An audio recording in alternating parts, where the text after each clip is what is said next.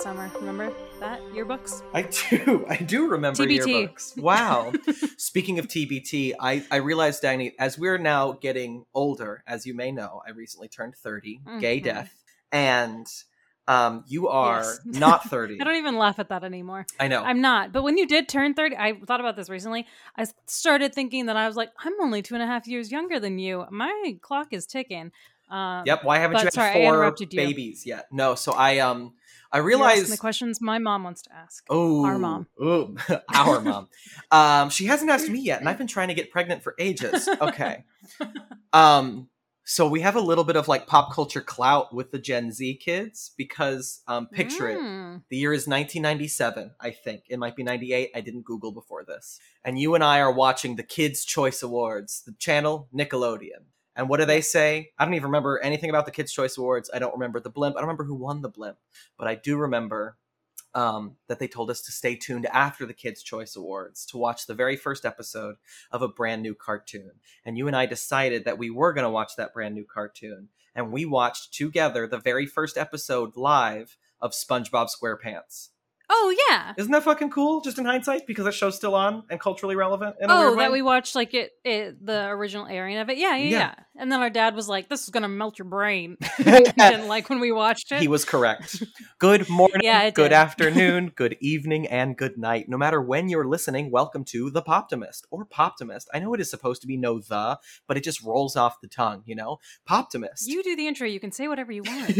A pop culture breakdown show focused on optimism. I'm Billy. I'm one of your hosts. Over there is my sister and co-host. Who's that? I'm Dagny. Hey, Dagny, what's up? I cut the shit out of my finger. What? When did you? I did. I'm making dinner just 30 minutes prior to this. I have a ceramic knife. It's the third time in 2 months that I've cut my finger with this knife. I need to stop using it. That's impressive. That's a lot of time. Or maybe stop cooking. That's it. I'm also just not good. But I cut, it's like, you can't see, but it's this entire length up to my fingernail. And it hurt a lot. I mean, you just That's described a bell pepper. And it slipped. Yeah. I say so that sucked. 2 days ago, I was reheating bacon grease in the oven in order to pour it onto my dog's food.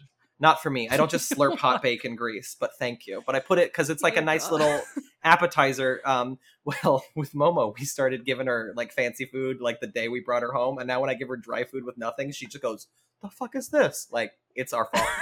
But have you seen the TikToks where you like pretend to prepare something fancy and then it's just the dry food? Like you go through all these like acts of like pretending to stir it and pour stuff on it, and then you set it down and they like think that it's a treat because you went through all these fake little.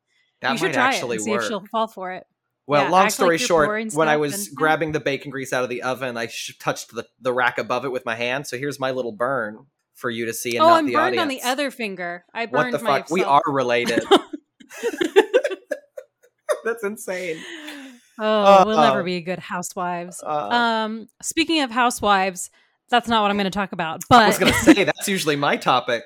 I think I'm going to talk about okay, so I think you can shit on me for this because I think it is my housewives. Unfortunately, it may end after this season, but you know how you talk about housewives, I roll my eyes and I'm like, oh my God, again. And then usually it's very interesting, but I still won't watch it. Especially that documentary we talked about. That's something you can bring up later. The Housewives and the Hustler. Check it out. Housewives and the Hustler on Hulu. Sounds very interesting. Still haven't watched it.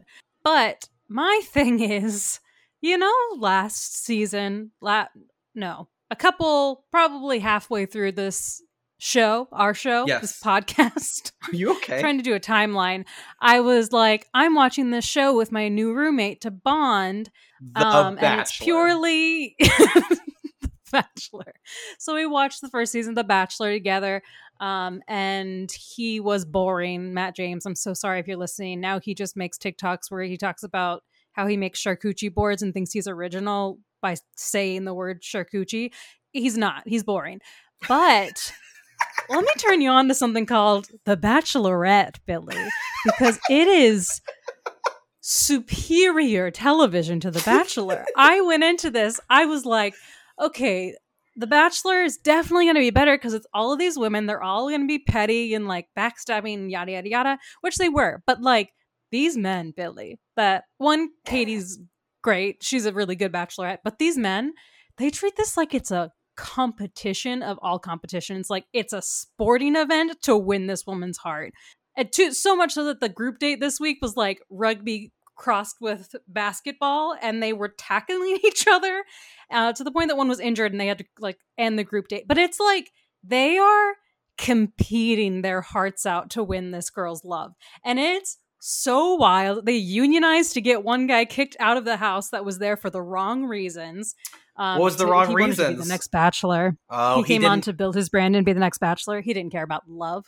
How dare he? You know, because nobody else goes on that show to build their brand and get followers. It's only that one guy. Goddamn Carl. They got him kicked out. Oh, well, with a name like Carl. And then Thomas the next week, he also was like, I kind of am here but I fell in love with Katie, but I planned on coming here to be the Bachelor. And they're like, you're out of here too. Anyway, I don't know if I'll ever watch another season of The Bachelor because The Bachelorette is just next level television. It's so good. And it shouldn't be. It's also, like, it's trash. I am aware of that. Yeah. But it's so entertaining. Hey, I can't judge trash. I watched every single Real Housewife this past year, except for the Real Housewives of Orange County, because actually I am a little classy, because I wouldn't watch Kelly Dodd on the Real Housewives of Orange County. And that makes me a better person. And you know what happened, Dagny? She got fired and she won't be back next season, so I can now watch the Real Housewives of Orange County. Congratulations. And they're bringing Heather Thompson back. All 87 housewives. I mean, you say that. They launched the Real Housewives of Salt Lake City and it fucking ruled. I do have to tell you about my thing this week, which I thought I was going to hold off on it, but I can't wait. So, friend of the pod, Julian Michael, who was back on like episode 12 or whatever, he talked about Satanism. It's a very fun, weird episode. After that episode, he was like, yeah, it was Satanism or Showgirls, but I thought it'd be fun to talk about Satanism. And I was like, oh, I've never seen Showgirls. And he has internalized that ever since. And so a couple days ago, Julian and his husband invited the boyfriend and me over to his place for Showgirls and a drinking game. And first of all, great decision on his part. If you're listening, Julian, thank you. Second of all, I thought I knew what to expect, but I am a changed man. And Showgirls is now one of my favorite films. I can't wait to rewatch it.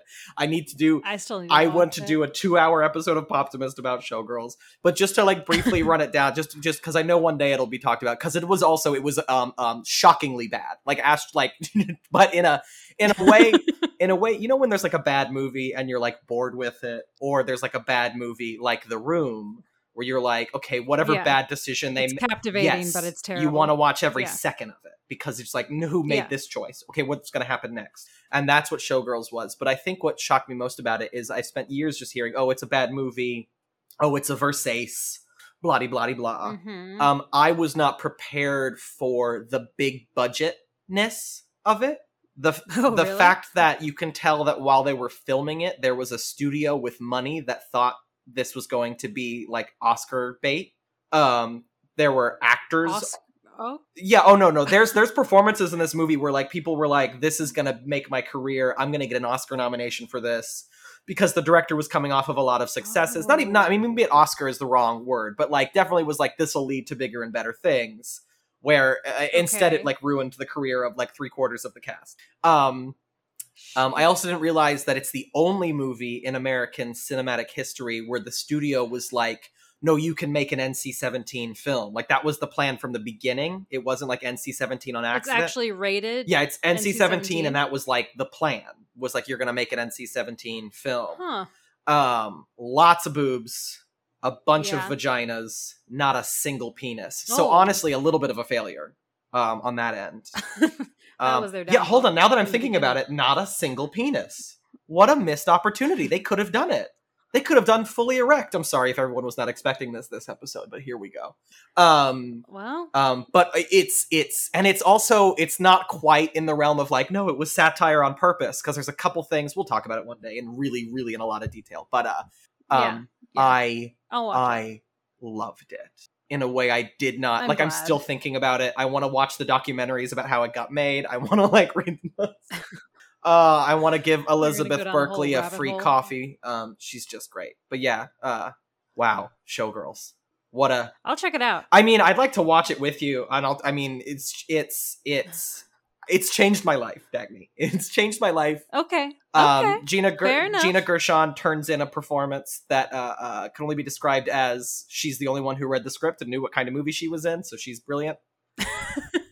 Elizabeth Berkley is unhinged in a way that I never want to stop watching. She's so compelling.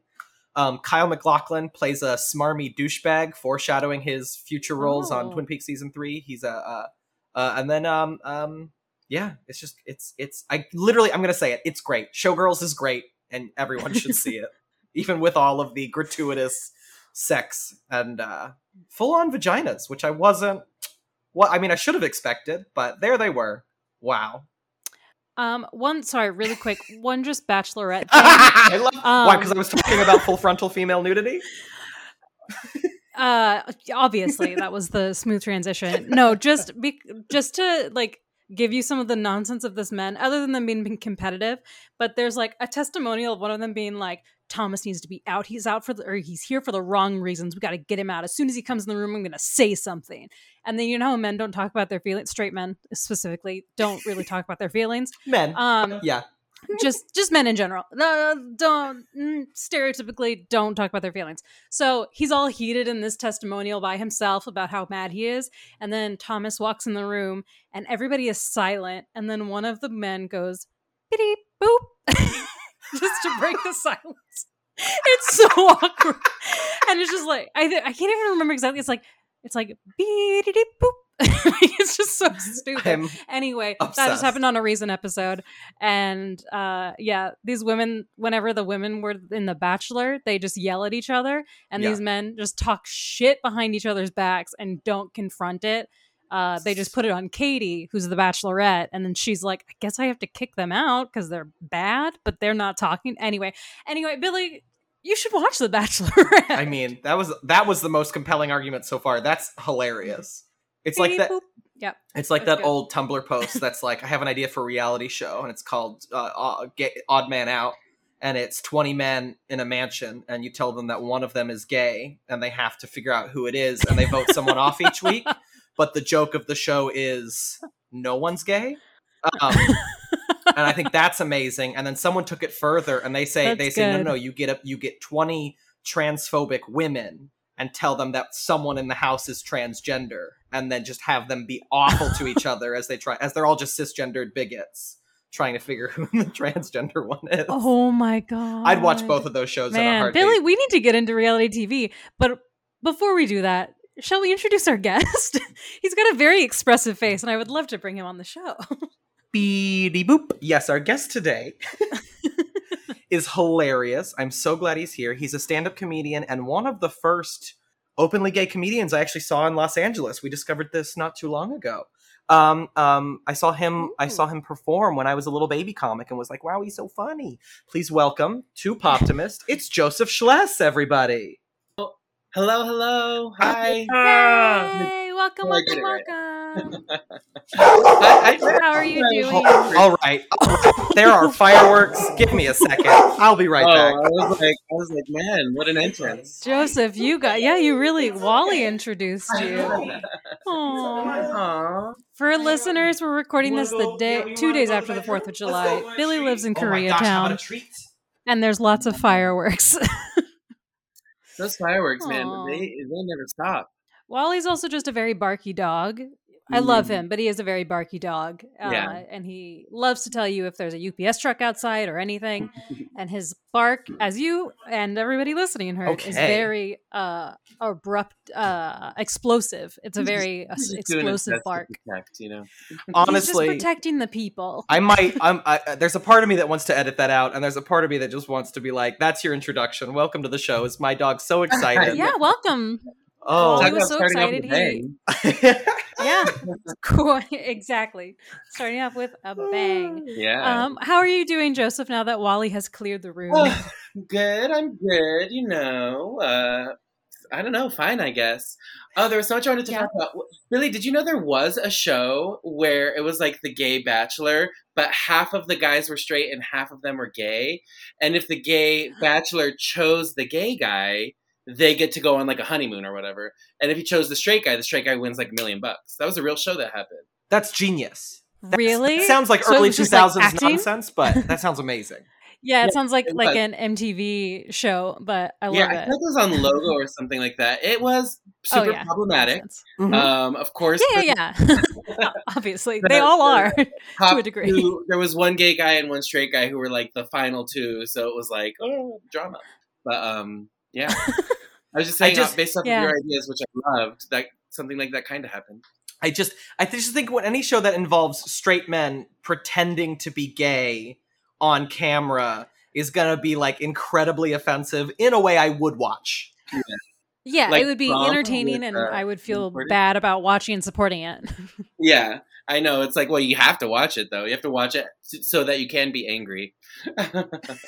Yes, yeah. So I can angrily tweet about the show. I'm going to watch every second of it, of course, and support it. Yeah, obviously.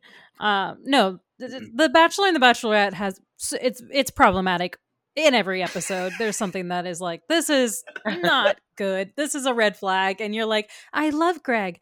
But yeah, there's something about shitty like romance. What is it called? Trash TV that we love. We love to see it. Oh, did I watch all of Love at First Sight? Yes, I did. Did you watch that one? Did I watch all of Love is Blind? Yes, I did. I watched it all. That's what I meant. It's incredible. That show that was like peak great girl television. Having her full breakdown on TV. What a show. Yeah. Anyway. Well, that's over a man that wasn't even that cute. It was all, oh man, she was, yeah. I know. And that other guy 10 years younger, and that was like earth shattering. Yeah. I know. And that guy who was bi, and the girl who was kind of like, that's okay. And he's like, you're judging me. And she's like, I'm really not. And he's like, here. Yeah, they're like sitting by the pool, and he's like, you're judging me. And she's like, no, this is something I can live with. And he's like, no, you don't like who I am. We're done. And like storms away and throws flip-flops in a pool. Incredible television. Lovely about it. And highly recommend. Anyways. We digress. But yeah, so we do digress. The boyfriend watches all of the 90 Day Fiancés and all of its spin-offs, and that gives me anxiety out. Like, it just, like, I get so uncomfortable watching it, but I'll leave the room. Whenever he watches it though, I'm always like, give me an update, because I don't want to watch, because every episode is an hour and a half. And it's like, I don't have time to watch 90 minutes of people who might hate each other. So I let him give me the highlights, and sometimes I catch the good shit when I just walk in. Yeah, that's the best way to do it. Yeah, 90 Day Fiancé though, or 90 Days the Other Way, or 90 Days Happily Ever After. Wow, all these fiancés. Oh my God. How many things happen in 90 days? So many fiancés. A lot of things can happen in 90 days. Yeah, including your visa expiring. Sorry. I found the sound I want to play for you. Oh my God. Is this the beat a boop? I'm going to call him out, and I'm done being kind. Morning, gentlemen.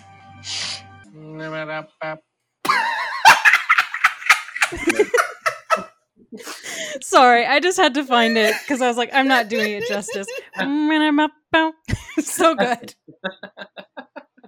That was really good. I'm so glad you found it. Great way to do my AirPods also got disconnected. I need to connect back to you. Wow. What smooth sailing this session has been so far. It was all worth Disconnected headphones, my dog losing his shit on. Well, Joseph, welcome to Poptimist. Thank you for being here. Thanks for having me. And on this show, we like to have our guests bring in something from pop culture that they love, that is either obscure or not loved by the audience at large, or even just bad. And I would love to know, Joseph, what it is you have brought for us this week. Okay, so I honestly think I might have done the assignment wrong, because the things that I was going to say are technically popular and probably well-liked. However, they are also kind of like nerdy things to like that I'm always embarrassed to tell people that I'm really into. So I don't know. And I have a couple, and I'm gonna. This is gonna take a lot of prefacing, but we'll get there. So the first, first one I was gonna suggest, very popular, but also like you're kind of a nerd if you like it, is Lord of the Rings, which I love and I watch every year. And then Another one I wanted to talk about, because you, Billy, mentioned something about this last night, was the last Star Wars movies, which I loved, and you say are so bad. so I specifically the last. Yeah, so we did a whole Star Wars episode because I adore The Last Jedi. I think it's exceptional. And then I hate The Rise of Skywalker. I think it's the worst Star Wars film ever made. And my friend Kevin, when he saw The Last Jedi, he hated it. And then through like years of conversations and rewatching, he came around on it. Therapy. So we did a whole episode where he talked about why he hated The Last Jedi and how he came around on it. So no, I do actually, it was very long. The Force Awakens. I love The Last Jedi, and then Rise of Skywalker broke my heart. That's where I'm at on the new trilogy. You just hate it. Okay, well, you already talked. I have a whole rant about that. That's not really about the movie so much as about the way they wrote Finn's character. But I'll take that for sure. Yeah. But then the last thing I was going to say, again, I think it might be popular, but I don't know. I feel like people maybe also hate it, is Star Trek Discovery. Do you guys watch this at all? Yes! I've only watched season 1 and 2, but oh my God. You're the only other person other than Billy that watches I've seen every single episode. I love Star Trek Discovery. Me too. Oh, it's so the reason good. That is because I posted about this, talking about like how great this show is, and the comments I got were immediately, and also not surprisingly from straight white men that I know, immediately like, we're Star Trek. This is not Star Trek. I hate that show. The show's so bad. And I was like, am I crazy? Because this show is everything. Yeah. I think we talk about Star Trek Discovery. Okay. In my opinion, I would love to also educate the people that everyone should get Paramount Plus now. It's not CBS All Access. Get Paramount Plus because of RuPaul's Drag Race All Stars and also Star Trek Discovery. So get Paramount Plus. Support friend of the pod Pandora Box on RuPaul's Drag Race All Star 6, and then watch and then watch all of the Star Trek. Okay, cool. I would love to. So just so you know, I would love to before we leave just touch on Lord of the Rings because I love the way you talked about it. But I would love to talk about Disco. Mm-hmm. Yes. Oh yeah. Okay. I thought you said Billy has a shirt that says it. No, I would. Okay. We haven't. I own the in season 1 where they're like working out on the ship and they have the shirts that just say Disco. I have one. She got it for me for my birthday. I have Christmas. it. I have it. Wait for your birthday. Yeah. So yeah, let's jump in. I mean, yeah, let's talk about it. Well, first of all, I think the first thing that like made me love it from like episode 1, but kind of throughout I just love that it is fully like led by women of color across the board, and all of the heavy hitter characters in the show are women. Yes, you know. Yeah. And so I thought that was so great because I like everything that is female led. Hell yeah. And I just felt like it was really diverse. I love that there's queer representation by actual real life queer people. Isn't it so nice? Who knew you could do it? James Corden, nowhere nearby. Exactly. You don't have it. Side note about James Corden, my favorite thing to tell people, he is a monster in real life. So rude, so mean. That does not surprise me in the slightest, honestly. But he's on 2 episodes of Doctor Who. He comes off as charming.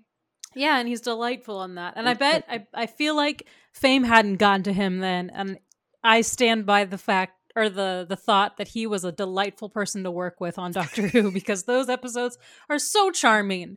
And then I feel like late night show fame got to him and now he thinks he's too big for his britches. I mean, it might be the case. I'm sure. I mean, he does come off as charming, which is also why I love telling people that he's really rude and mean. You're not the first person to tell me that.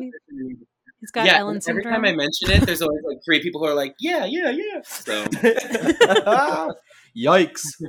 So I remember when Star Trek Discovery was announced, it was a big deal because we hadn't had a live action Star Trek show since 2005 with Enterprise. And when it was announced, I realized that I knew a lot about Star Trek, the original series. I hadn't seen a lot, but I had when I was like a kid. I'd seen like a lot of Kirk and Spock and like the really famous episodes of that show I had seen. But I was like, wow, I don't know a lot about the rest of Star Trek. So I found it was definitely a Tumblr page that was called Skippable. and they take franchises, big TV shows, and they're like, here's the great episodes. So instead of watching 176 episodes of Star Trek The Next Generation, I watched, I think, like 95, which is still a lot. And I hit, which was like only like 3 in season 1 and like 5 in season 2. They're like, you can just get to season 3 as fast as you can. So I plowed through Next Generation, and I loved it. And then I did the same thing. I never finished it. I'm still somewhere in the middle of Deep Space Nine and Voyager. But I wanted like a little more frame of reference before Discovery started. And then when Discovery started, I watched every single episode, and I haven't missed an episode since. I'm caught up.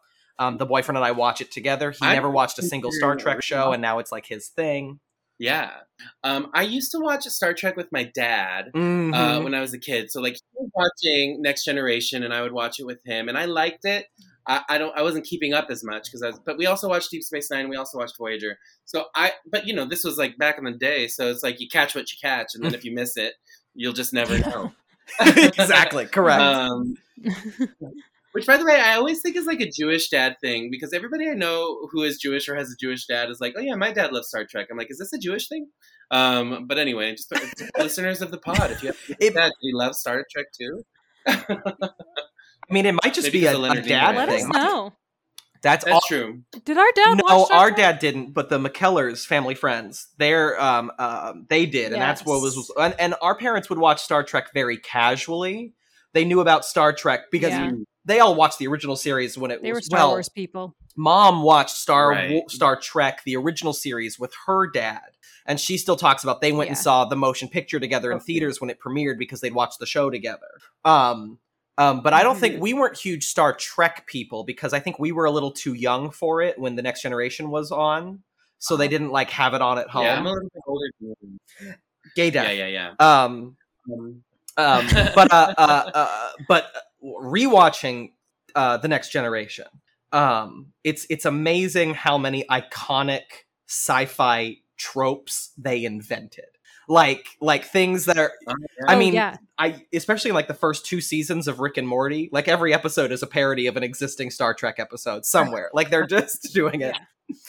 Totally. And I mean, I know that's like kind of like Star Trek's thing is like they're always kind of at the forefront of diversity, right?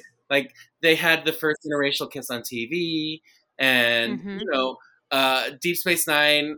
I might be mixing up Deep Space Nine and Voyager, but I think Deep Space Nine had the black captain, and then Voyager had the Janeway, the woman captain. So it's like they are really good with diversity, which is awesome.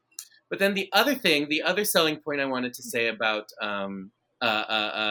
Discovery is when Spock comes in. I think it's Ethan Peck who plays him. I think that's his name. That sounds correct. He is so hot. He's so hot, I can't even believe it. And whoever, like the director or the costume people, knew what they were doing, because they put him in this spacesuit in several episodes, and they make sure that he is walking away from the camera plenty of times. And if for no other reason, watch Discovery for that thick ass is what I'm trying to tell you. Well, let's Can we focus? I just love that you were just like, can we focus not on men's butts? All right, gays on the show. No. Can we shift the focus away from that? No, I was gonna say, because I have in its entirety watched all of season 1. I know now there's like more characters that I don't know. Tig Notaro has shown up, but if we can focus just on season 1, let's because I want to before we end today. I do want to talk about season 3 because what they did was genius, but we will get there. Okay. Oh yeah, yes. I think you've told me. And just a heads up, this is going to have. You know what? We'll talk about season 1 first, so I don't have to worry about spoilers. But we're gonna have a little bit, nothing major, just like direction of the show. But so basically, so for anyone who knows, go ahead. Really quick. Wait. Oh yeah, Spock is in season 2. Sorry, everyone. Sorry. You know my segment from that studio that I used to work at and give tours at. My segment of knowledge that you didn't need that I will never be able to tell anyone because I won't give tours there anymore. So if I want to just give you some nonsense Star Trek knowledge, because I worked at Paramount, I gave tours there. Shout out. Star Trek started at the Paramount lot. Lucille Ball greenlit it, yada, yada, yada. Lots of backstory. That's not important. My favorite fun fact, though, that I would tell people whenever I got Trekkies on my tour, we have a whole alleyway there dedicated to Star Trek. All sorts of props. Real quick, the captain's chair is in the prop room. You can like see Kirk's captain chair, which is fucking cool. Yes. That is and cool. It's not sturdy, so people used to be able to sit in it, and then they replaced it with the gladiator throne because that's far more sturdy. But you can look up on the like balcony, and it's sitting up there. But the like showrunners used to, or like the set decorators, I should say, had a code which was I think GNDN, and people would talk about like set designs, and they're like, oh, that's a GNDN, and just yada yada. That's how they would explain this. And finally, the story that we would tell, someone asked one of the set decks what GNDN means, and they said, oh, goes nowhere, does nothing. And most of the stuff on the set, especially the original Star Treks, were GNDNs because they go nowhere, they do nothing. Beautiful. And it's just random buttons and pipes, and yeah, that's my one silly Star Trek fact. Aww, I want to say. It's very Disneyland line ride. Like, you know what I mean? Yes. Yeah. Well, no. So when I was watching all the '90s Star Treks, the boyfriend would come in and they'd be like on the bridge, and he'd look at it for a second. He'd go, "It's stickers. It's all stickers." Just about the buttons. It's like the pipes on the walls are just like PVC pipes stuck. Yes. Like there's nothing. Goes nowhere. They do nothing. They're just I hate to break purely it to you, decoration. we're not really in space, so let's suspend some disbelief, buddy. We're not in space. So for everyone listening, Star Trek Discovery in the timeline of Star Trek takes place 10 years before Kirk and Spock go on their adventures in that show. And the Star Trek Discovery, the Starship Discovery, is a science vessel, and the plot of season 1, basically in Kirk's show, they're trying to negotiate with the Klingons because there was a war. The humans went to war, or the Federation went to war with the Klingons, and it was horrible. And the first season of Discovery is about that war and what the ship, the Discovery, is doing during that war. And it's darker than most Star Treks have ever been. It was more violent. It had maybe my favorite captain. I know that might be controversial, but Draco Malfoy's dad as Captain Lorca is like everything I've ever wanted. Jason Isaacs was the selling point for me watching the first season of Star Trek Discovery because I love him so much. And that by no means do I want to spoil anything involving him because I just want that to be a treat for anybody who listens to this. But I will say Star Trek Discovery Season 1 had one of the best twists I've ever seen in television. I did not see it coming. Billy, I remember watching it with you and the boyfriend, and even the boyfriend was like, oh, and nothing gets him. It's like he will say that he like sees a twist coming from a mile away, but I remember it got him too, and I was like, this show, it's good. It's like, good. I am the opposite. I remember I was like, a twist coming. I never see it. I'm just like, I did not see it. I am always along for a ride. And then when there's a twist, I'm like, what? Yes. And not to so the way we can talk about this without spoiling is basically to say the main character of Star Trek Discovery is First Lieutenant Michael Burnham, played by the incredible Sonequa Martin Green. And usually on Star Trek, the main character is the captain, but by making it the first in command, or basically the second in command, what they're able to do is they've had a different captain for each season, and there's different reasons for the captain to leave. And no spoil, I'm not going to say why anyone leaves or why they get a new captain, but it's like every season she has been there, and then we've had a new captain that she's second in command to. And that's been really cool because you get to explore her as a character without her being a captain. That's cool too, and that is something I don't think I even clocked at first about like what was different about this season. But then I was like, oh wait a minute, this is so cool that it's not following. I mean, it follows the captain, but not like primarily, it's mostly Michael's story. Exactly. It's so good. It's Michael's story, but season 1 is definitely Michael's story, which is I think why I like season 1 so much because it is very dark. She's court-martialed in episode 3. Like, just we're going grandly. Here we go. It's very dark. It kind of looks at the Federation as something that's more fallible, which is nice. And what else was I gonna say? Oh, and it takes some risks that Star Trek hadn't taken in years. Next Generation took a bunch of risks in its later seasons, but Discovery takes risks right out the gate, and I really like that. But it eventually does become an ensemble show like the Star Treks we know and love. Especially this upcoming season 4, it's about the crew, and I'm so pumped. Yeah, and the cast is so great across the board. Like, Tilly is so fun. She's so good. She's so cute. She's so sweet. Well, I don't want to spoil other people. I mean, can I say the name of an actor who comes in a later season? Yes, please. No, yeah. As long as we're not sitting here and like going like into aggressive plot points, spoil away. Yeah. Well, yeah, it's really not it's not a plot spoiler at all, but Tig Notaro joins the cast and is hilarious. I love her character. There's so many and then again, this isn't a plot spoiler, but we meet a non-binary main cast member. So it's like so awesome. Well, that's what's. Go ahead. I was just going to ask you, what is it that you think, people are so anti-Discovery? From what I'm hearing people say, they're like, it's more of a Star Wars than a Star Trek, and I want to slap them. That's incorrect. Honestly, here's what I think it is, and this is terrible. Star Trek has always been about social progress. The original Star Trek happened during the Cold War, and there was only 20 years after World War II, and we had a Japanese pilot and a Russian navigator. We had a black woman on the comms, a black woman who got to be a romantic lead, and then the second in command is not human, and that was very intentional. It was a critique on it was a critique on American society and what they thought the future could be. And that's what Star Trek has always done. And because we have advanced, so has Star Trek. So we've got Discovery, where the main character is a black woman. In the first episode, her captain is a Chinese actress. Who is so good.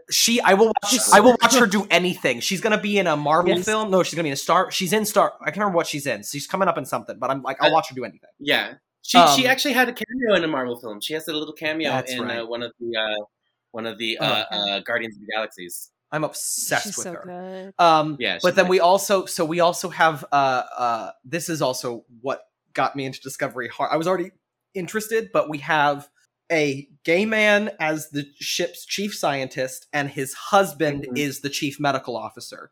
So we have a happily married gay couple where their relationship is not part of the conflict, which we don't see on television very often, especially in sci-fi action.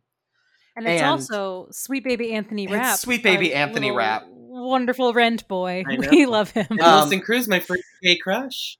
Your first, yes. I love Wilson Cruz. They're a very cute couple. I love them. Back in the day, he was on My So-Called Life when I was too young to watch it, but I would still kind of watch it. And he played a gay character, and I thought he was so cute. He's so good. I didn't know. Yeah, of what I'm attracted to is probably because of him. I didn't know Wilson Cruz was the second Angel on Broadway on Rent. He replaced the original Angel. So him and Anthony Rapp were actually in Rent together briefly. Yeah. I knew that he played an angel, but I didn't know that. Yeah. That's cool. So I think honestly, this Star Trek Discovery is embracing Star Trek's history of commenting on society, specifically American society, being racially diverse, and now being sexually diverse. Is that what we're saying?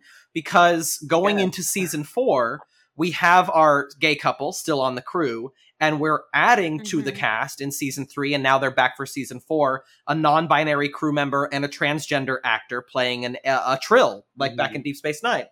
We have 4 queer actors playing 4 queer characters on a show that's not a quote-unquote queer show, and that's, I think, revolutionary, and I'm so proud of them. Notaro is in it too, although her character isn't explicitly queer, but she's a good person. It's Tig. Yes, they are. Five, because Tig Notaro, she's now on the ship. She works in engineering, which is great to see Tig Notaro in a Star Trek uniform being like, no, you can't take the pylons and do that. And she's got a wrench and fixing the ship, and she's always mad. I'm excited for you to get there if you keep watching it, because she's really hilarious. I just haven't had the time.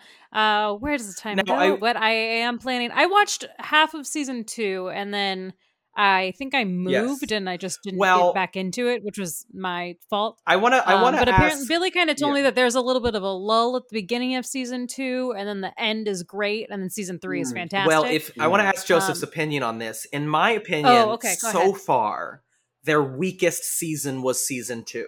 From a narrative standpoint. But I'll talk about it in a second. Tell me. Okay, so I'm going to need a little help because I have a tendency to just kind of like binge things straight through. So I have a hard time differentiating what season is what. You know what I mean? Okay, so season 1 is Captain Lorca, Jason Isaacs, and the Klingon. Right. Yeah. Season 2, we get the Enterprise has a little cameo. We get to see the Enterprise before Kirk is captain. We get to see Captain Pike for all you Trekkies out there. And we meet number 1, played by Mystique. What's her name? The original Mystique in the X-Men movie. Oh, Rebecca Romijn. Yes. Rebecca Romijn as number 1. Because oh gosh, we're gonna get into some nerdy Trek territory here. You've unleashed full Billy Star Trek nerd. Okay. So, it can go forever. So I will stop it when it needs to be stopped. There is an unaired pilot for the original Star Trek with Spock is there, but everyone else is different. It's Captain Pike, and number 1 is a woman played by Gene Roddenberry's wife. And basically, that show didn't work. The studio was like, fire everyone. They were like, can we keep Leonard Nimoy? And they were like, okay, sure. And then they recast everyone. They got Kirk. They got Spock. They did the whole thing. So what Discovery does is basically go, that's the crew on the Enterprise before Kirk was captain. So then they have Captain Pike, and they cast Rebecca Romijn as number 1. And then they have Ethan Peck as Spock. And but season 2, and I'm don't have my easily Googleable device to look up the actress who plays Michael Burnham's mom. But she's from The Wire. She's incredible. I know who she is. I'm so sorry. I don't know who she is. This is the first thing I've seen her in, but she is wonderful and lovely. She's on The Wire. She's the female cop on The Wire. She's exceptional. You've seen her and everything. She's great. But so basically what I felt is that season 2 starts to get bogged down in, this takes place 9 years before the original series. We can't do anything too crazy because we can't affect the timeline or the plot of that show.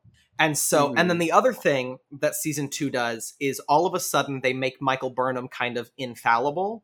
They're like, wow, because of what she did in season 1, she's the best. Everyone likes her. Everyone thinks she's going to make the right choices all the time. She has no flaws. And it's like, but season 1 was all about her flaws. That's why we liked her. But then they do something brilliant. And this isn't a spoiler because it's in every single trailer. I'm so sorry.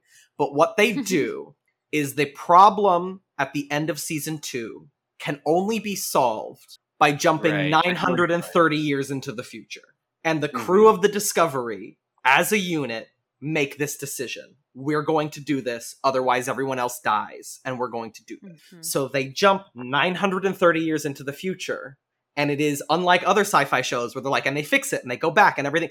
They don't fix it. They cannot fix it.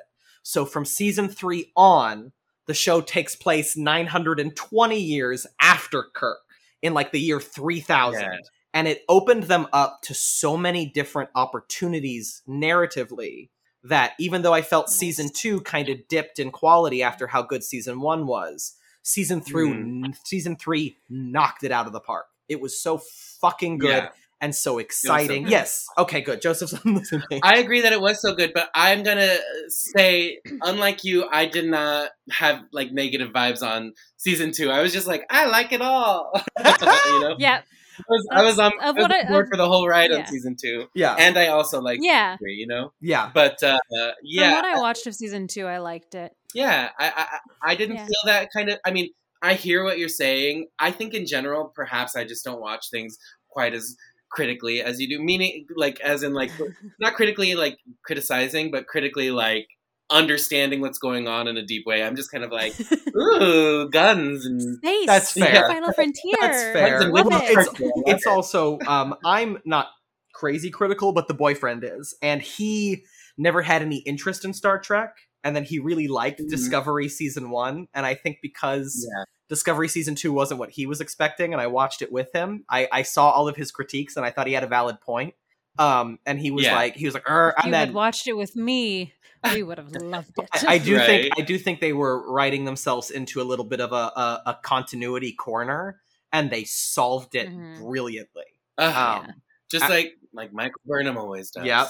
I mean, all the trailers for season 4 are out now, and I'm super hyped for it, and they all take place in that time period. That's where the show is now, and it's so good. Awesome. But before I want to jump back into so much. Oh, go ahead. I think you guys like it too. That's right. I was just saying that I'm glad you like it too, because I honestly thought everybody would just be like, yeah, the show is awesome, but I was really surprised by the amount of pushback. My Facebook post saying everybody should watch this awesome show. I was like, oh my god, people don't like this. I think it's that. I think it's because the show is so queer and also a little bit black and very, very, very female.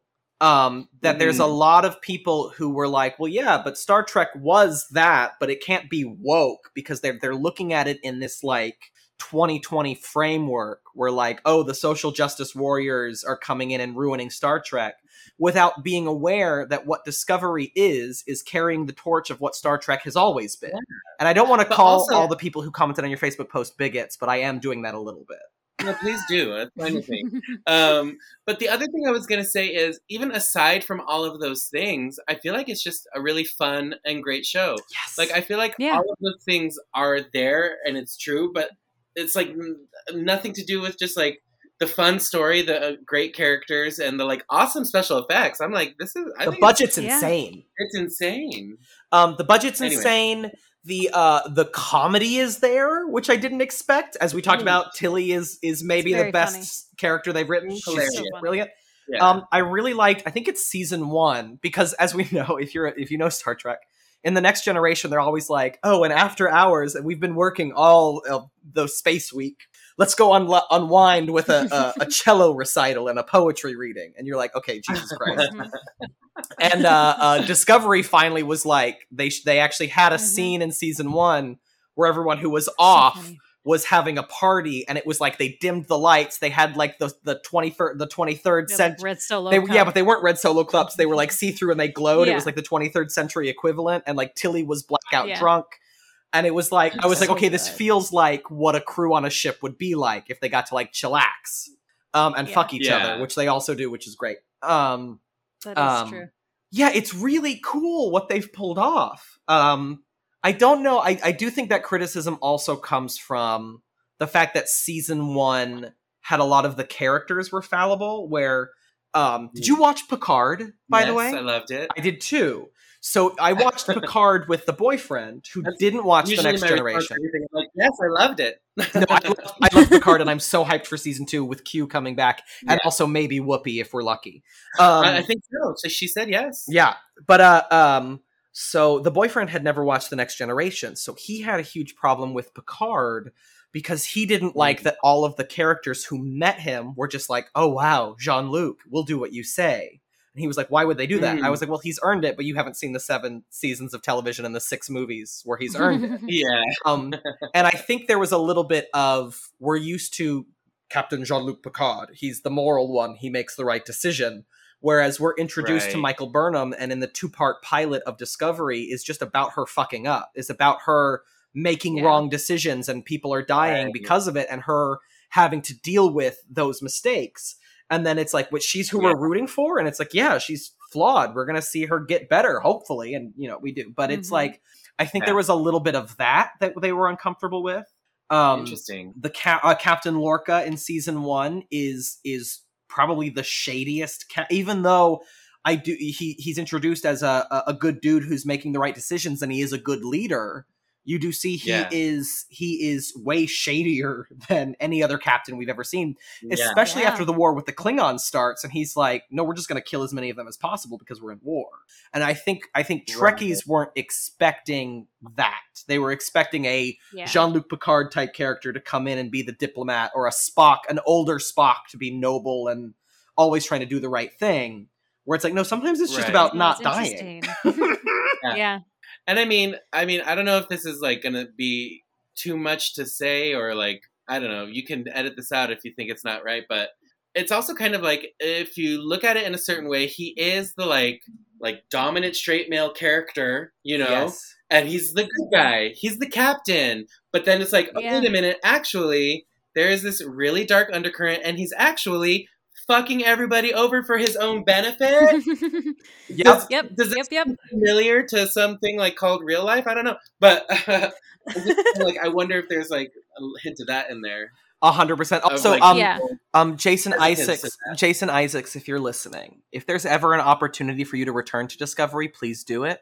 Just because I love you so much. And I think that's why the character is so good, is because he's such a good actor and he knows everything he's doing with the character every second of the day. Yeah. From the moment he steps on screen, he knew where his character was going and how to trick us. There is a moment. I love him. There is a moment in the first season with Jason Isaacs as Captain Lorca where his character is partially blind because of an explosion. And he has to put in, he always has the lights dim, and bright lights can hurt his eyes. And he has eye drops that he can put in just to deal with the bright light. And there's a moment in season 1 where they've gotten the drop on like a Klingon fleet. And he's basically ordered all of them to blow up. He's just like, fire the phasers, fire the torpedoes, blow them up. And there is a shot where as the missiles start firing, he's in his he's on the deck, he's on the bridge. And he takes his eye drops, he squirts them into his eyes, and then he walks up to the view screen and watches everything explode. And it's like he put the eye drops in just so he wouldn't wince at all of the death he's witnessing. And it's such an insane moment. And like that, I was like, I am obsessed with this. I love this so much. It's brilliant. Oh my God.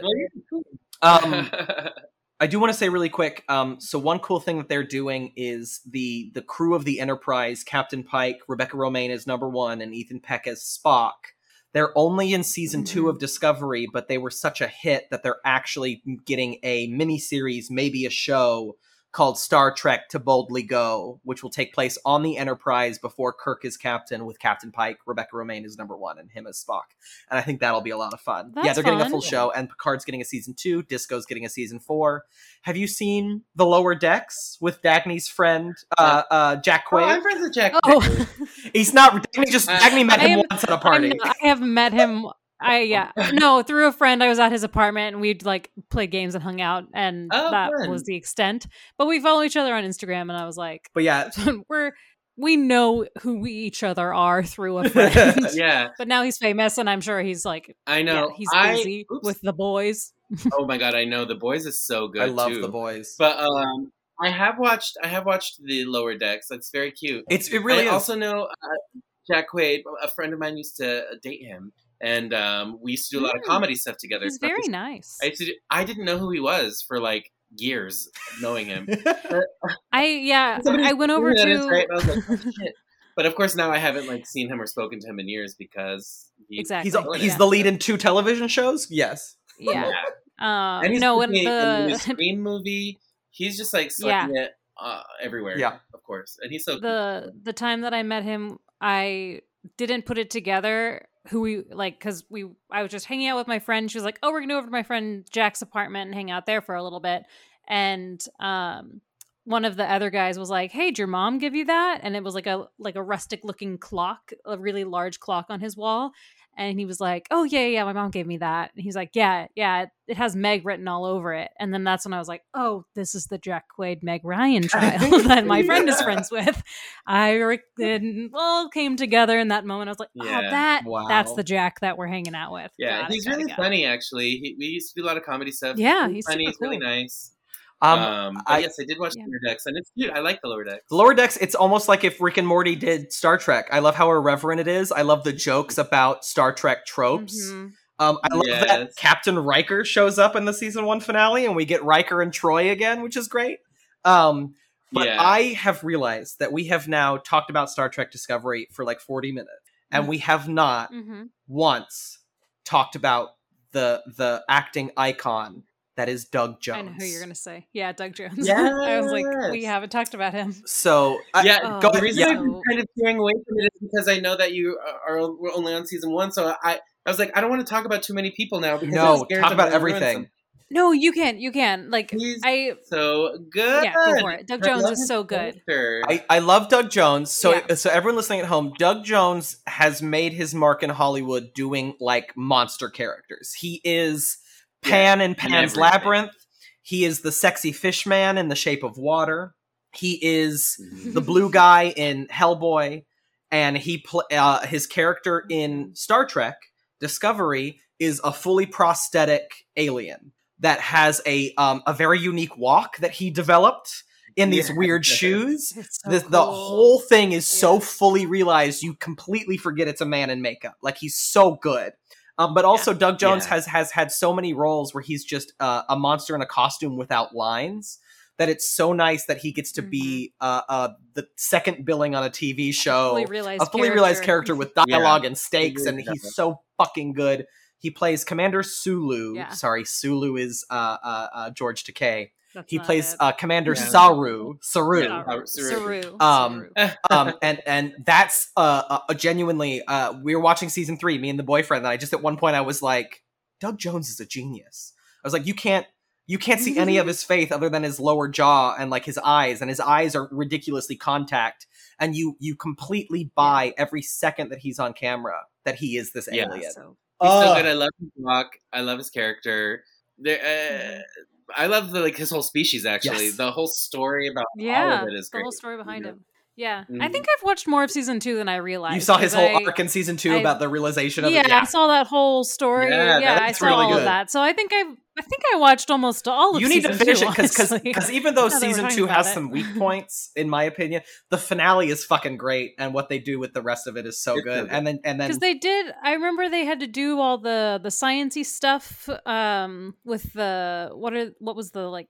The spore drive? You know, what they the spore drive. I saw Black that. Alert. I don't know if that was the beginning of season 2 or end or all of, but I got a good chunk of that. Watch it all because to me it's just like one long thing, you know. So I have no differentiation. This is going to be a little gay, but basically, because they jumped 930 years in the future, there is a new version of the Federation that exists in this new timeline. And they have new uniforms. And so in season 4, the whole crew is going to get new uniforms. And they're so fucking sexy, you guys. Like, just watch the season 4 trailer because, for one thing, they're going to let Michael Burnham keep her braids, which I'm obsessed with. And, love it. Is this, I might, you know what, it's my podcast, so I'll say it, and if I want to cut it. So we've had a different captain for all 3 seasons. And the captain for season 4 is going to be Michael Burnham herself.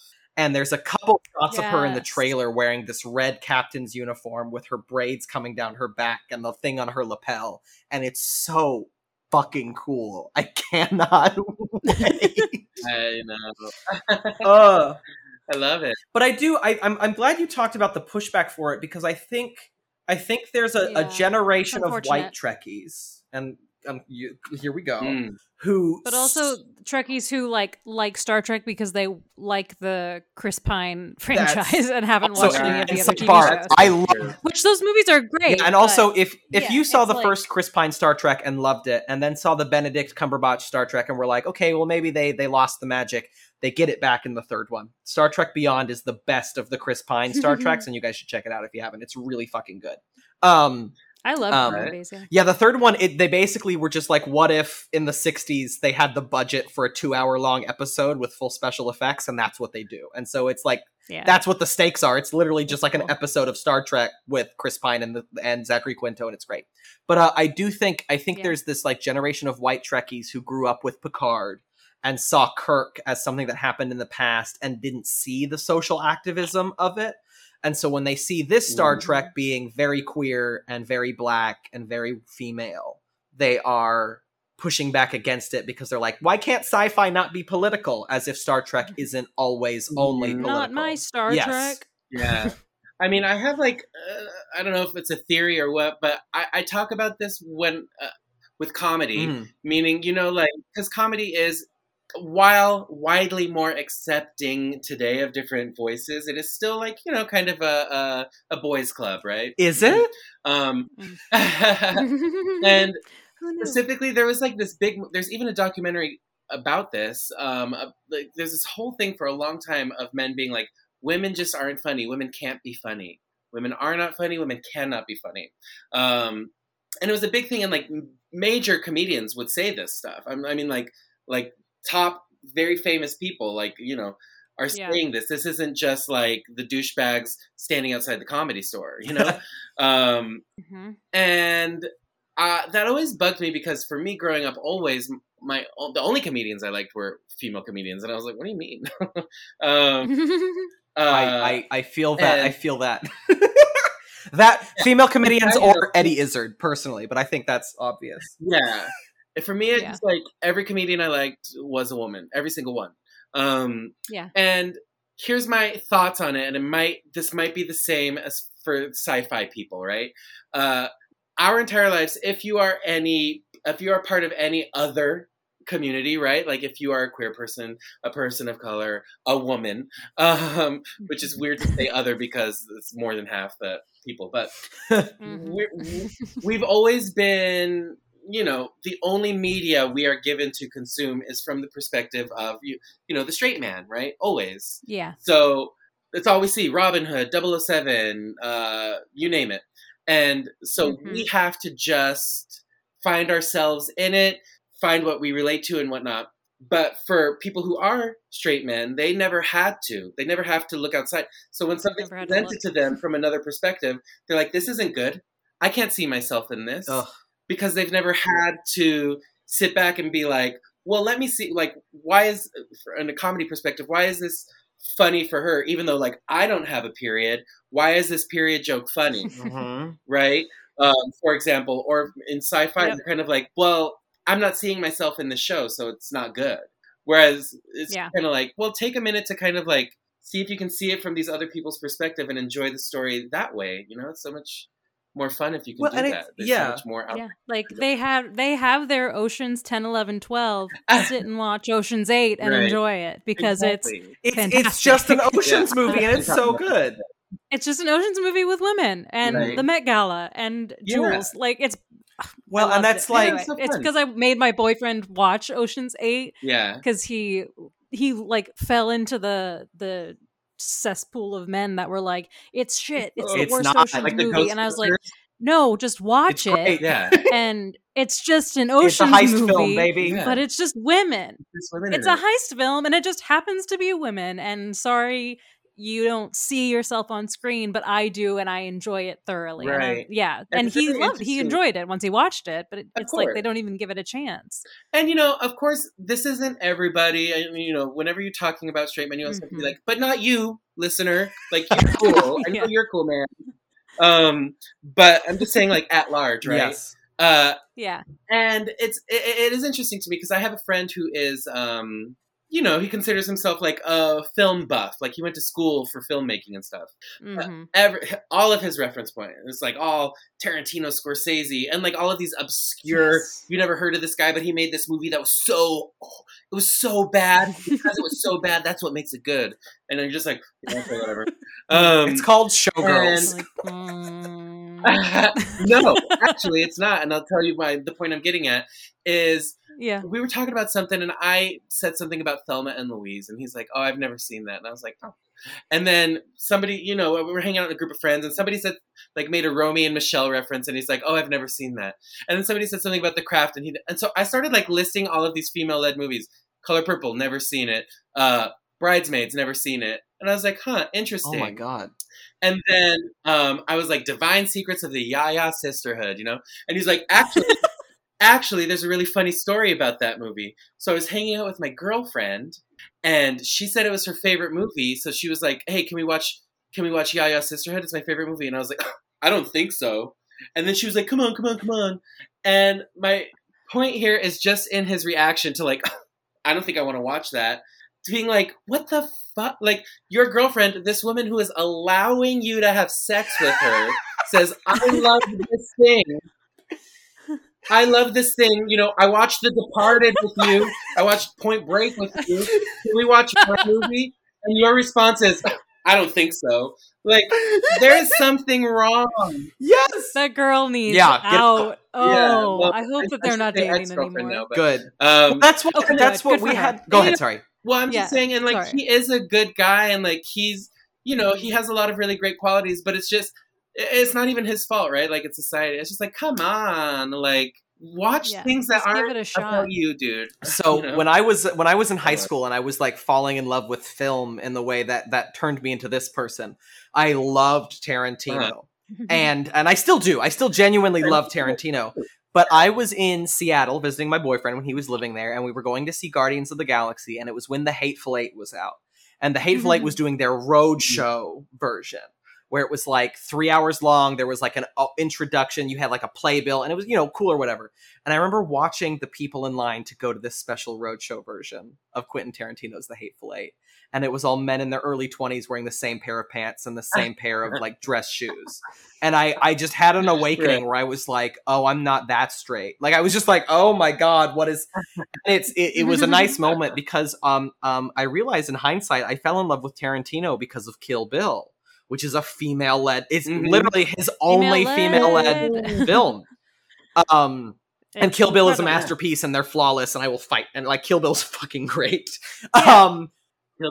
But I also it's that thing of like, we had an episode a while back with the wonderful Brie Boland, who talked about The Sweetest Thing. Which is a movie I've never seen with what's her name? Fiona from Shrek. Isn't that terrible? That's where my brain goes. Kirsten Dunst. Cameron Diaz. There we go. Oh yes, sorry. Oh my God. Yes, Cameron Diaz. And we talked a lot in that episode about how like chick flicks don't exist. It's just a term to put down movies that are led by women. And it's absolutely that. It's like no, you're just missing so much. And it's the fact that like Star Trek is doing what Star Trek has always done, which is being as progressive as possible. I mean, the pilot of Picard was the first ever Star Trek pilot to be directed by a woman, and it was directed by a Black woman, and that was like a thing. It's like, of course, Holy this cow. is right. Can you imagine like Deep Space Nine, Voyager? That long ago, or it's taken not that any long? episode, just a pilot. But still, yeah. But still, like, okay. yes, I was like, but yes. What? And it's that thing. It's like, well, no, queer people exist. Of course, they're going to exist in Star Trek, which is why it's great now going into Star Trek Discovery season 5. We have 5 queer people in the cast. Like, call them your shit, That's baby. awesome. It's wild, but I'm glad. Excuse me. I'm glad disco exists. And I'm glad it's as good as it is. And if you're listening and you've never watched a Star Trek, get on Paramount Plus and watch Star Trek Discovery, because it's a phenomenal show, and they've really done a great job with it. Great. And the actress who I have 2 quick stories. The actress who plays the main Klingon villain in season 1 and season 2, she came into my old job back before the pandemic, and I got to talk. I typed her name into the computer, and it popped up, and I was like, "Oh my God, are you on Star Trek?" And she went, "Yes." No one ever recognizes me, and she was so lovely. She's oh my God, I can't believe I don't know these actresses' names, but she's the daughter of an actress who's been in everything. But whatever. But my favorite thing that's ever happened to me, Star Trek wise, is I was working at Nespresso, shout out, and these 2 old lesbians came in. That's the best way to describe them. I mean, gray hair, in their 70s, incredibly in love still, lesbians. And I get their information at the counter, and I'm going to sell them some coffee. And the wife says to the other one, I don't remember how it started. There was like a Star Trek joke, and she said, "Yes, that's right. The only female captain of the USS Enterprise." And it was clearly like a joke with each other. And I went, hold on, excuse me.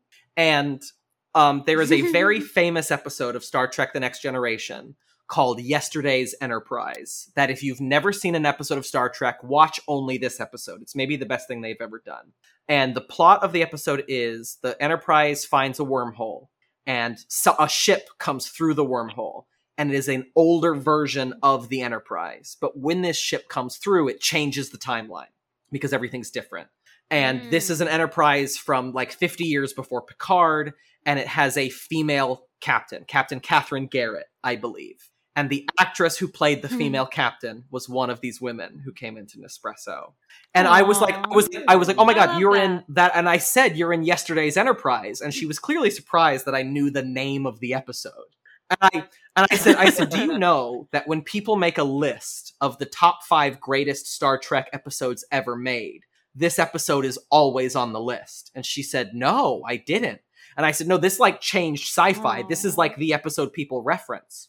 And we had a very long conversation about Star Trek. They were very lovely. They were regulars. They would always come and say hi to me every time they came in. And then there was like a nerd thing where it was like, so basically she was the captain of the Enterprise C. Kirk was Enterprise A. Picard was Enterprise E or D, blah, blah, blah. She was captain of the Enterprise C, which was only seen in this episode. So they'd never made a toy of it. And then there was an announcement one time that was like, ooh, the Enterprise C is getting its first ever model. You can like buy the Enterprise C, and I saved it in my phone. And the next time they came in, I said, did you know your ship is getting a toy? And she said, what? And I pulled it up and I showed it to her. And I know she went home and bought it. Like, she bought her ship. She got her. Aww. So shout out to Captain Catherine Garrett of the USS Enterprise. So oh, lovely. So I love that story. Your capacity Billy, to remember these kinds of facts, like, wow. It's wild. But Billy, I am going to cut you off because I would like to hear Joseph as the final thoughts on Star Trek Discovery, because I know Billy can go forever and ever. But for final thoughts, Joseph, tell us anything else you would love to say about Star Trek Discovery. Yeah, I don't know. Billy, keep your mouth shut. I don't know if my final thoughts are going to be much different from my beginning thoughts, other than to say the show's hilarious, the writing is great, the cast is wonderful, and Spock's butt is perfect. We're going to get more of it. It's so beautiful. Yeah, I can't wait. They better put him back in that spacesuit they had him in, I'm telling you. Hell yeah. Well, you heard it here, folks. From 3 people, we all passionately got very excited to talk about Star Trek Discovery. And I've talked about the show to people and they've literally never heard of it, which blows my mind. And it's just, even if you, like, I watched not as much as Star Trek as Billy has, because he's put time and energy into finding it and watching it successfully. But I didn't have a ton of Star Trek knowledge going in. I just watched it and it's great. And I was captivated, and I'm going to probably go watch an episode tonight before I go to sleep. I didn't know about it. I think I was either listening to a podcast or I was watching some interview or something with Wilson Cruz was talking about it. And he was talking about the show and like the queer representation and all the stuff in it. And I was like, I didn't even realize that it was happening. So that's what made me be like, let me go look this up and see if I can watch it. Because I don't have cable or anything, but it was on Amazon Prime and I guess now Paramount. Yeah, so it airs on Paramount Live, and then after like a few months or a year or whatever, it goes on Amazon. So you can watch it you can watch it for free, but if you want to watch season 4, you need to get Paramount Plus, everyone. Oh, so you can watch it for free. Nobody has any excuses. I know we talked about her briefly, but Sonika Martin Green, the lead of the show, is so fucking good. I will watch her in everything for the rest of her career. I will. She's going to be playing LeBron's 2. wife in Space Jam 2. Really? I watched the trailer and I was like, she's very funny. She's in New Girl. She's in she has a reoccurring character in New Girl. She was also, hilarious. I think, cool. She's the thing so that launched her talented. into Star Trek was she was in The Walking Dead. If anyone watched I don't know her character because I don't watch The Walking Dead, but that's what launched her into Star Trek. I knew her from Walking Dead. I knew her, the actress from that show. So I was like, oh, I think Sasha was her character's name. I do love Joseph. Our longest episode has been our Star Wars episode, and now to compete with that is going to be our Star Trek episode, which is hilarious. Is close. Before we move on, because we still have to play a game. Literally, I know we've gone for so long, but I said I would ask you a question about Lord of the Rings, and the only reason I wanted to ask you this was because I read an article 3 days ago about how queer Lord of the Rings is. This episode's going to be 3 hours queer long. Lord of the Rings is in the text, which is something I've argued before. Frodo and Sam are in love, and so are Gimli and Legolas, and that's not in the movies, even though it is in the movies, but it's very explicit in the books. But what about Merry and Pippin are gay in the movies. They're actually not quite as gay in the books as I expected, but they're very Oh, okay. But there's a lovely article I read. Maybe I'll post it. That's all about Tolkien's queerness in his lifetime, which was mostly just like maybe he was a little bit bisexual, but he was friends with a shit ton of queer people, and you can tell that influenced his writing. All the times they talked about Sam and Frodo, or Sam wanting to kiss Frodo, all the time about them holding hands. It's all in the text. They're gay as hell. And the gayest thing, because I haven't finished The Return of the King. I'm still reading the books. But the gayest thing that I remember is when Frodo gets to Rivendell in the book, because Bilbo is gay. And even Tolkien has talked about, like, I wrote a story about Bilbo having a wife, or maybe trying to get a wife, and it was bad, so I got rid of it. Like, it doesn't make sense. Like, Tolkien in his lifetime was like, no. And he also talked about in the Silmarillion about transgender people as gods, but that's a whole nother topic. But But when he gets to Rivendell, Bilbo talks about how much weight Frodo has lost and about how firm his ass is, and then he smacks Frodo's ass and tells him he's got a good butt. So, like, gay as hell. That's in the books. That is in the books. Okay. I love that. That's canon. Billy, but you said, I think you said you had a question about just Lord very of the Rings. briefly. Is it just because it's nerdy as hell and you love it? Yeah, I didn't know all that gay stuff. I just love it. That's correct. That's what. So I'm a big sci-fi nerd, but the boyfriend's a fantasy nerd, and so we kind of like butt heads on that. But I love it. No, I like them both. I feel like Joseph, you and I are very similar in the sense of like, for Star Wars movies, any movies that are outside of our reality, and TV shows, I go into it to have a good time. I have no expectations. Same. I'm like, this is kind of made for children, as like for Star Wars, for instance. I was like, it's just space and it's fun and actiony, and why are we reading into it so much? And that's why. And I was like, this, you can't take this that seriously. Just go in and have a good time. And exactly, whenever you do that, you have a good time. And spoiler alert, everybody, it's fun. It is fun. And speaking of things that are made for children in space, I don't know if you guys have watched She-Ra on Netflix, the cartoon. It's so I have not. My roommate has, and it's literally for kids, and I watched the entire series in like 3 weeks. I know a lot of people like above 25 who have watched the whole series. It's really great. And it's just good. Yeah. Anyway. Great. Well, Star Trek Disco. Do it. Everybody check it out. But Billy, do you we can quickly, this will be like the quickest what a pitch ever. This episode has been so compelling. I know you're still listening. So at the end of the show, we like to play a game called What a Pitch. And that is where we ask our guests to give us a concept, and we have 30 seconds to pitch them our pitch. Dagny, do you have any clue who goes first? I think sure, I'll take it. So, Joseph, if you're ready, I'm going to take off my headphones, and you can tell Dagny a thing, and then she'll have 30 seconds to pitch you, and I'll come back. Here we go. So, I don't know if this is going to be the most original thing. So, if I understand the game right, I just say, I need you to pitch this movie to me, right? Yep, go for it. I'll do my best. So I want you to pitch a horror movie to me, starring the Muppets, with one person as a real life actor in it. And what's the horror movie about? Like, what's the twist? Why is it scary? Give me 1 second. Let me think. My brain went to Jamie Lee Curtis as the one human. And it's gonna be, I'm gonna say like a Scream movie, but the Muppets are all of her, I'm gonna say they're her friends. So it's like got the wholesome content of a Muppet movie, but it's actually horror, and they're dealing in a comical way with like this guy trying to stab them, and they're like singing but like Muppets, and he's like, what is happening? He backs away, and that's how they fight him off, is he's like, this is so kooky, I don't want to be involved. And so it's a Muppets movie, but it's horror. okay Which is what you asked, but Jamie Lee Curtis is the lead, and because she is in the. I don't watch a lot of horror movies. She's in Scream, right? Am I? No, she's in Halloween. Okay, I was like, that's why I thought of her, because of horror movies, but I couldn't remember which franchise she was in. Yeah, but The Mask, stabby stab. But Jamie Lee Curtis is a great choice. Can I add one more question, one more bit to it? Who is the killer? Who's the killer? Miss Piggy. I feel like, because she's like not getting to be the star of the show. Because they hired Jamie Lee Curtis, and so she doesn't get to be the star, and then it turns out she's the murderer. Okay, great. I love it. Yeah. Great. Now I have to hear Billy's turn, right? I'm back. Yeah, he'll have fun with it, I'm sure. Now I can. Hi.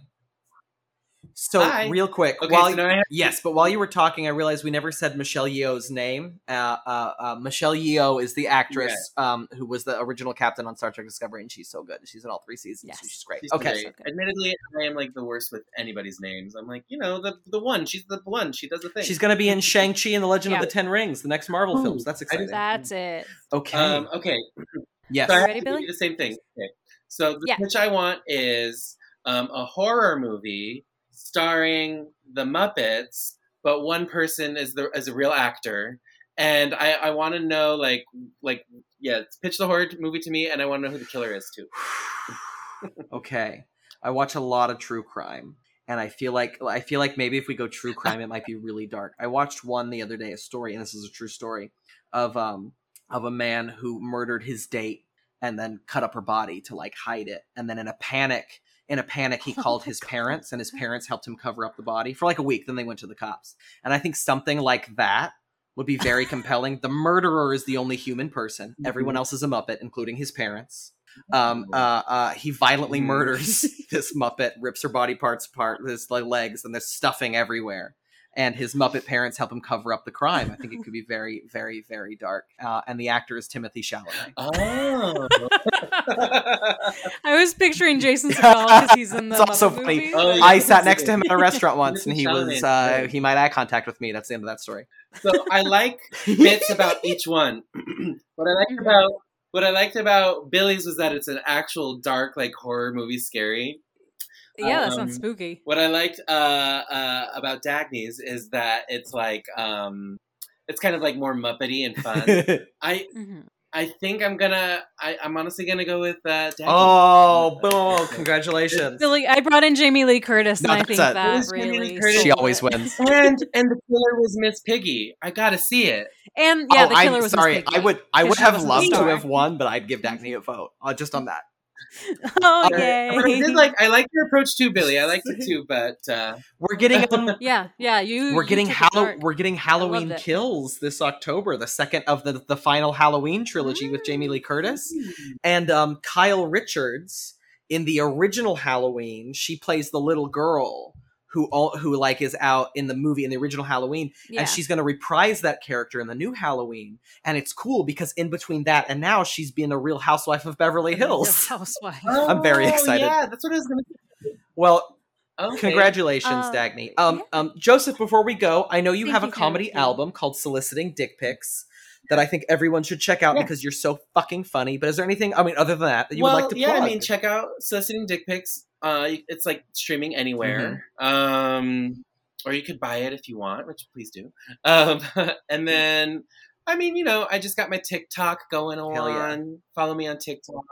I'm about to film a thing for Laugh After Dark, which was an Amazon Prime show. So I'm actually filming that this weekend. So keep an eye out for Laugh After Dark season 3. Oh, cool. Should be coming out sometime. Hell yeah. Very exciting. That's awesome. And Dagny, I think we should say, if you're listening, we have Optimist Live coming up on July 18th, which depending on when this comes out, it's going to be in a few days. Also might be in a week and a few days. Okay, in a few days. Yeah, so July 18th, it's going to be all online. So if you are listening in Texas, if you're listening in New York, if you're listening in India, which we have a lot of listeners in India, hello. You do not have to, you can stream it as we're doing it. I think you can tune in later. It's going to be on the website Bright, which is a platform that's Bright Live, partnered with Zoom. You'll be able to ask us questions during the show. I think we can announce now our guest is going to be Nick Jimenez, who's a very funny podcaster, a good friend of mine, and he's the reason this show exists, genuinely. When the lockdown happened, he was like, Billy, remember when you told me that idea for a podcast? You should actually do it. It's all thanks to him. So July 18th, tickets are $5 whole. So do that. Come and say hi. Yes. So to keep up with that, follow up on our Instagram, which is just the handle is just Poptimus Pod or Poptimus Podcast. You'll find it. Type in Poptimus. What is that? What do you look Instagram? Yeah, I think it's Poptimus. You Podcast. made the account. Or just Poptimist. Is it just Poptimist? Anyway, it's very easy to find. There's only one. Or you can email us if you have questions or want to give us your hot takes at poptimuspod@gmail.com. Other than that, thank you so much for joining us, Joseph. You were such a lovely guest. Thank you for having me. And you let Billy ramble about his nerd brain for an hour. Greatly appreciate it. As soon as it was Star Trek, I was like, this is going to be long. Love that we picked this on a Tuesday night at 9 p.m. to do. I'm so glad. No, it was great. I had a fantastic time. I know Billy had a fantastic time. Thank you so much for joining us. Yay. And yes, this has been Poptimist. Like I said, email us, follow us, subscribe, comment, all of the things on the episode if you like this one and listen to others. But other than that, everybody say goodbye. Goodbye.